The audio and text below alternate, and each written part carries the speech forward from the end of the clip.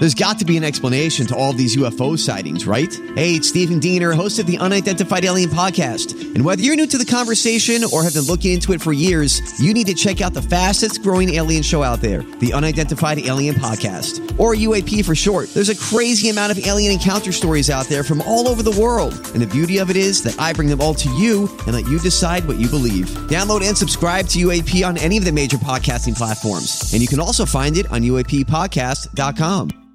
Hi, everybody. This is Adriana Trajani. I'm the host of You Are What You Read. I have the privilege of interviewing luminaries of our times about the books that shaped them from childhood until now. We get everybody from Sarah Jessica Parker to Kristen Hanna, Mitch Albom, Susie Essman, Craig Ferguson, Rainn Wilson, Amor Tolls, you name it, they come, they share. New episodes of You Are What You Read drop every Tuesday on Apple, Spotify, or any major streaming platform wherever you listen to your podcasts.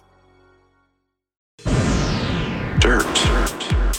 Lots and lots of dirt. It's another My Talk Dirt Alert.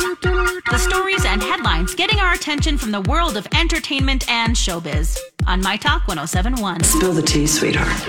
Dom Perignon and Lady Gaga have collaborated to create The Queendom. It's a multi-sensorial creative pop-up limited edition release. The pop-up runs until December 28th. It's a first for Dom Perignon, and the pop-up will feature 2 limited edition champagne expressions created by Lady Gaga and Dom, and there will be 110 signed and numbered sculptures by Lady Gaga, each one hand-painted in metallic chrome. Nicolas Cage is out for blood in his latest project. The actor is signed on to star in the Dracula spinoff Renfield.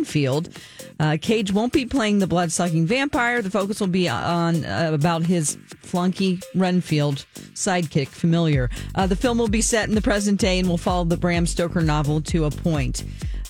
So he's a vampire hunter in this one.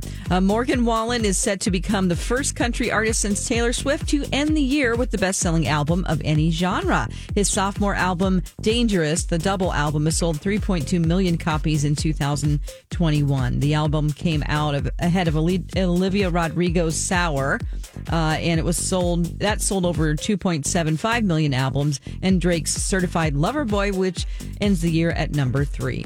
That's the latest dirt. More stories like this at mytalk1071.com, or you can find them on our app.